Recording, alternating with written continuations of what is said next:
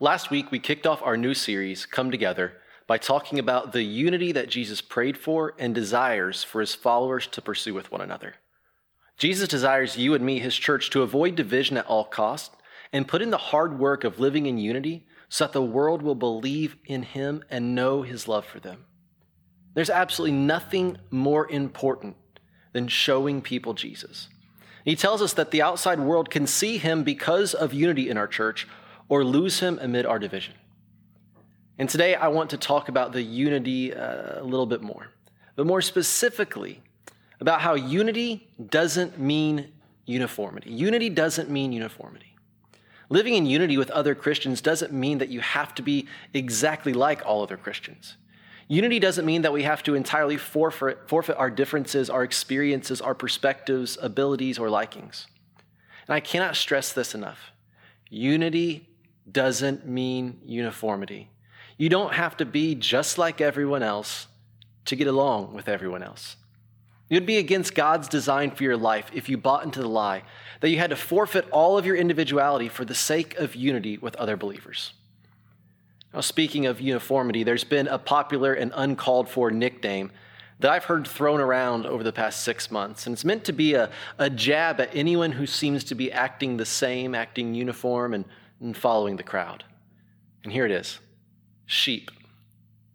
Sheep. Now, here's a funny story I read this week about actual sheep.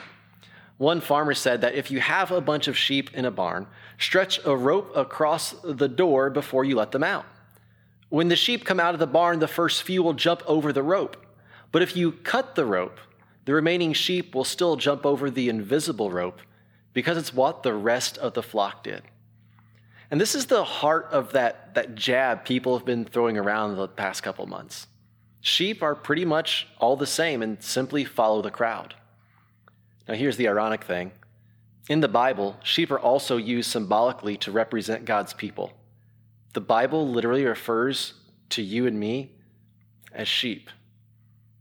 In John chapter 10, Jesus himself talks extensively about the good shepherd and his sheep, which is a reference obviously to Jesus himself and people like you and me, his followers. In one section, Jesus plainly states, "My sheep listen to my voice. I know them, and they follow me." No jab there. Jesus is merely shedding light on the fact that you can tell who his real followers are based on those who listen to what he says and apply those words to their lives. They don't just agree with what he says, but actually act upon it.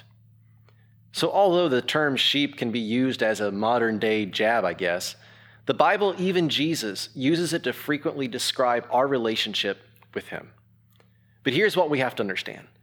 Being described as a sheep doesn't mean we are mindless. It doesn't mean that we have to be similar and uniform. Being described as a sheep simply means that we are all under the same shepherd, Jesus Christ. And under Christ's guidance, we have immense freedom to be who God created us to be. I don't know if you've had time to look around at our world's beauty lately, but God's creation is incredibly diverse. You can travel worldwide and see beauty through so many distinct and unique ways, through so many different and unique people. We don't serve a cookie-cutter God, and that applies to us as well. God didn't create us to be the same. He didn't create us to pursue uniformity, but he did create us, unique individuals, to pursue unity. Let's think about the disciples that Jesus asked to follow him, the group that Jesus handpicked to get this whole movement of Christianity going, the group that was the pioneering leaders of the church that we see reflected in our Bible. They were not a similar bunch. You had lowly fishermen all the way to wealthy government workers. Even a lot of their personalities varied immensely. I don't know how you would pick a team to change the world. Maybe you would prefer people you knew had similar experiences to yours or one another, comparable worldviews and personalities. Perhaps you would pick a team that you knew with great confidence would always get along and think the same. But we have to understand that isn't how Jesus picked his team. Jesus wanted unity, but certainly, and we can see, he intentionally avoided uniformity. He searched out and championed the uniqueness of his disciples.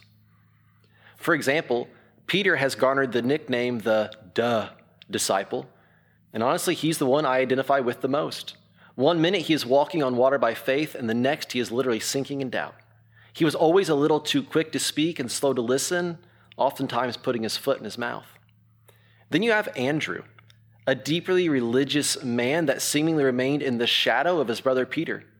We know that even these brothers were incredibly different and came from two varying faith backgrounds. Or take John, for example. John was a fiery disciple who, get this, he actually described himself to others as the disciple that Jesus loved. John didn't say, I'm one of the disciples that Jesus loved. No, he said, I'm the one that Jesus loved. John thought of himself much different than the rest of the disciples. Look at Matthew. Matthew would have been known as a modern-day customs official who taxed imports and exports based on his own judgment. And the Jews, which the other disciples were, would have had a bad taste in their mouth about this tax collector. They didn't like tax collectors such as Matthew because of their involvement supporting the oppressive Roman government at the expense of their own people, at the expense of the Jews. When Jesus brought Matthew into the fold with the other disciples, he was, for all intents and purposes, bringing in a lifelong adversary, an enemy, a bully, someone who had nothing in common with the others. You also had Thomas, who was prone to extremes.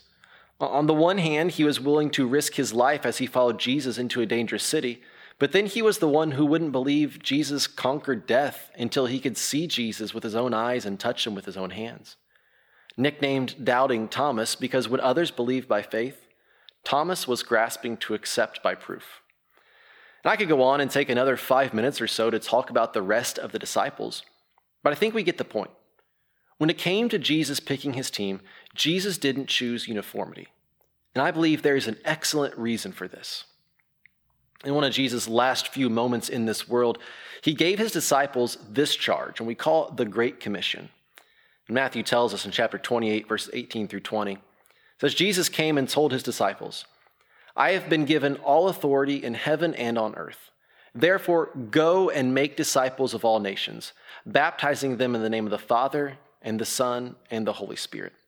Teach these new disciples to obey all the commands I have given you. And be sure of this, I am with you always, even to the end of the age. Jesus had the wisdom to know that if this hand-picked team of his, the disciples, are going to take his message to the entire world, a world that is full of unique opinions, perspectives, personalities, and worldviews, then he is going to need a team that also reflects that contrast. A team that has differences, but knows those differences can be celebrated as strengths or set aside in conflict because of the unity they have in Christ. And those disciples would go on and reach an incredible amount of people because of their unity in Christ being of most importance, a top priority. And they would eventually start what we know as the church.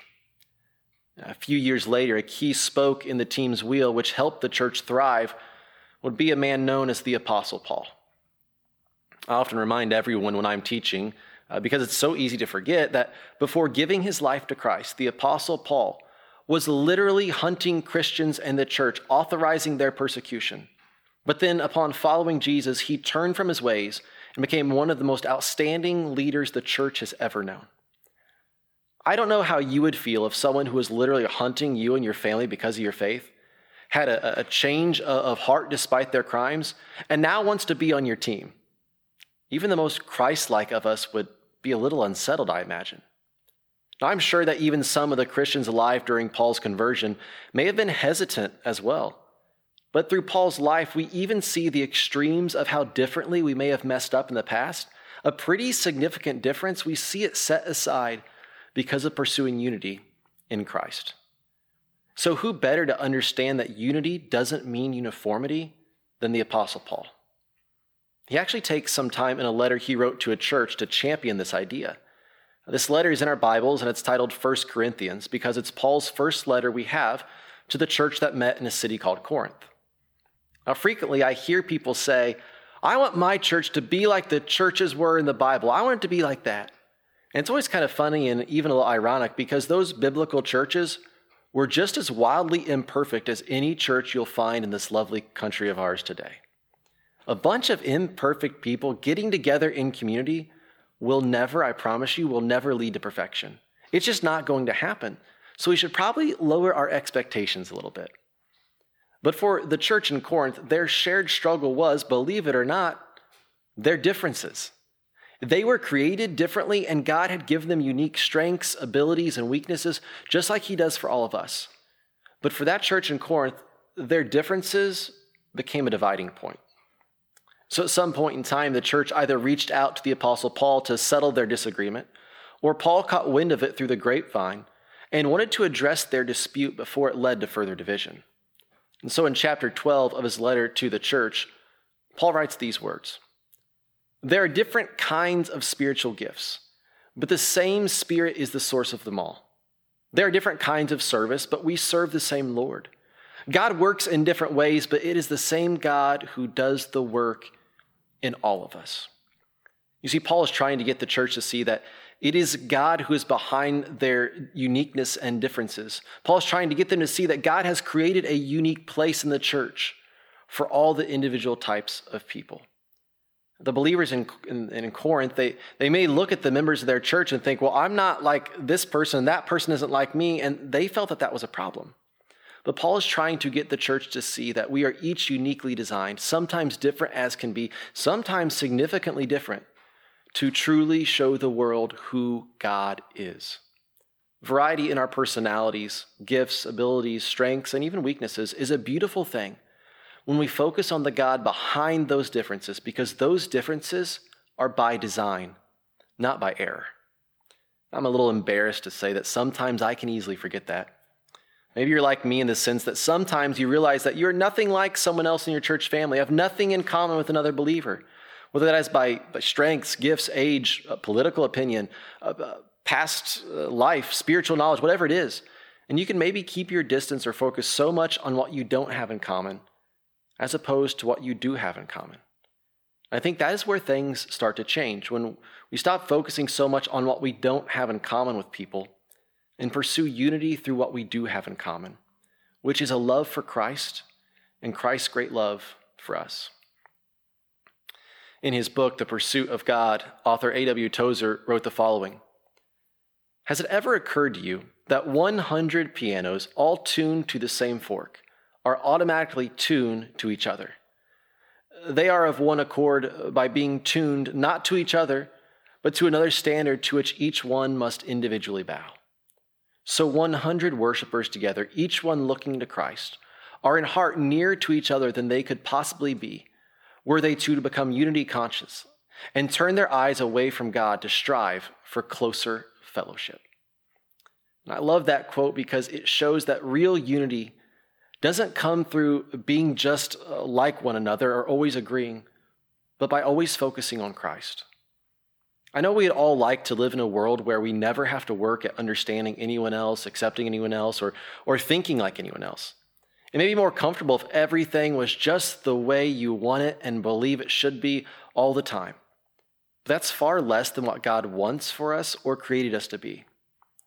Now, in a moment, we'll listen to some more of Paul's words that he writes regarding the differences that we all as the church share, but how those differences can lead to a beautiful strength when we pursue unity in Christ. It's a brilliant, timeless metaphor about the human body possessing many parts.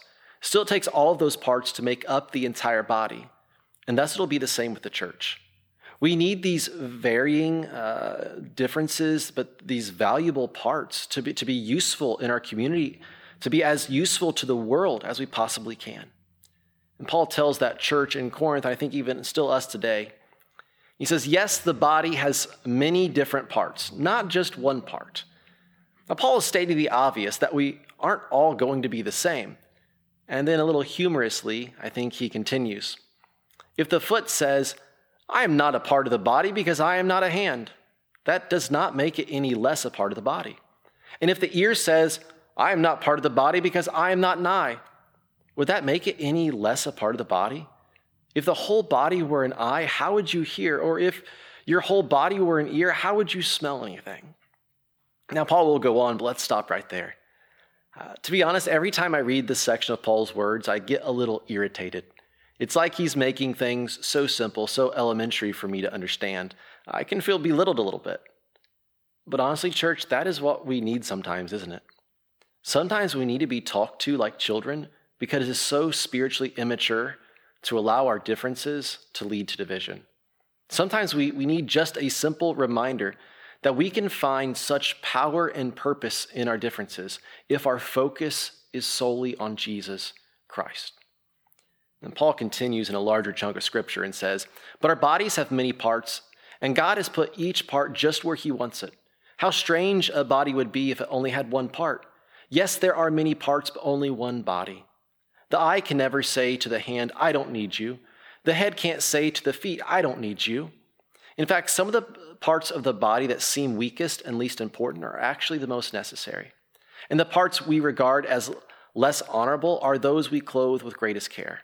So we carefully protect those parts that should not be seen, while the more honorable parts do not require this special care. So God has put the body together such that extra honor and care are given to those parts that have less dignity." Verse 25, "This makes for harmony among the members, so that all members care for each other.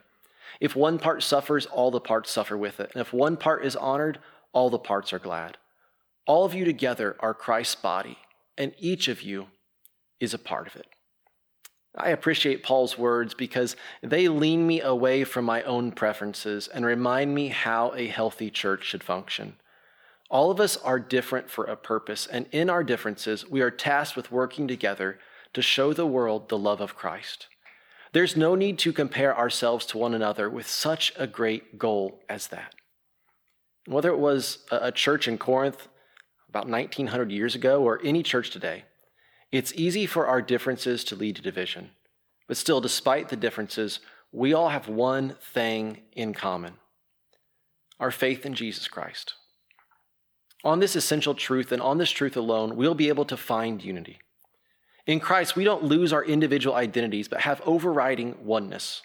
By putting our faith in Christ Jesus, we become a member of God's family, one of his children created to be different. But like pieces of a puzzle, God will create something beautiful when we place our differences in his hands. To do anything else would once again to reject God's design for his church. So here's what I want to challenge you with. First and foremost, pursue who God created you to be. You may not have the same gifts or abilities as someone else. You may not share a similar past or present or possess unique strengths and weaknesses. You may not be just like everyone else, and that's okay. At times, you may feel as if you struggle to fit in with the rest of the world, but here in church, in God's family, you fit in. You have a home and a seat at the table to be who God uniquely created you to be. And secondly, I want to challenge you to look for ways to appreciate people's differences. As you encounter those who may not act like you, think like you, or have a lot in common with you, come to understand that they serve a valuable role in God's kingdom. As you come across or spend time with those you don't have a lot in common with, take some time to thank God for how they are, how he made them to be, and thank him for bringing them into this family.